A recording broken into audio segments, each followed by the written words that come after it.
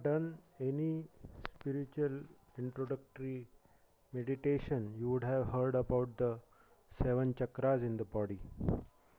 These chakras are nerve centers and also act as energy centers in the body. And as our psychology and emotions are connected to thoughts, they are connected to the brain, and the spinal cord is called the second brain. So all these chakras are responsible for various emotions that you experience throughout your life, the positive emotions and negative emotions. Now what happens is, when the energy is concentrated in any one of the chakras, you feel that emotion strongly.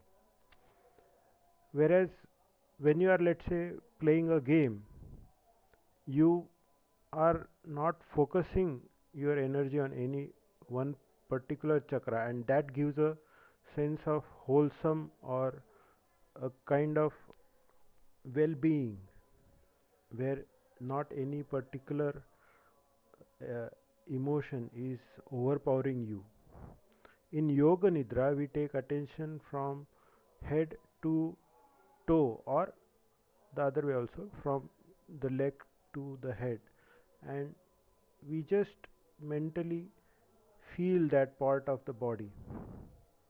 And in the process, what happens is, our attention is decentralized, and our attention goes to every single part of the body, and you get a sense of wholesomeness through that process.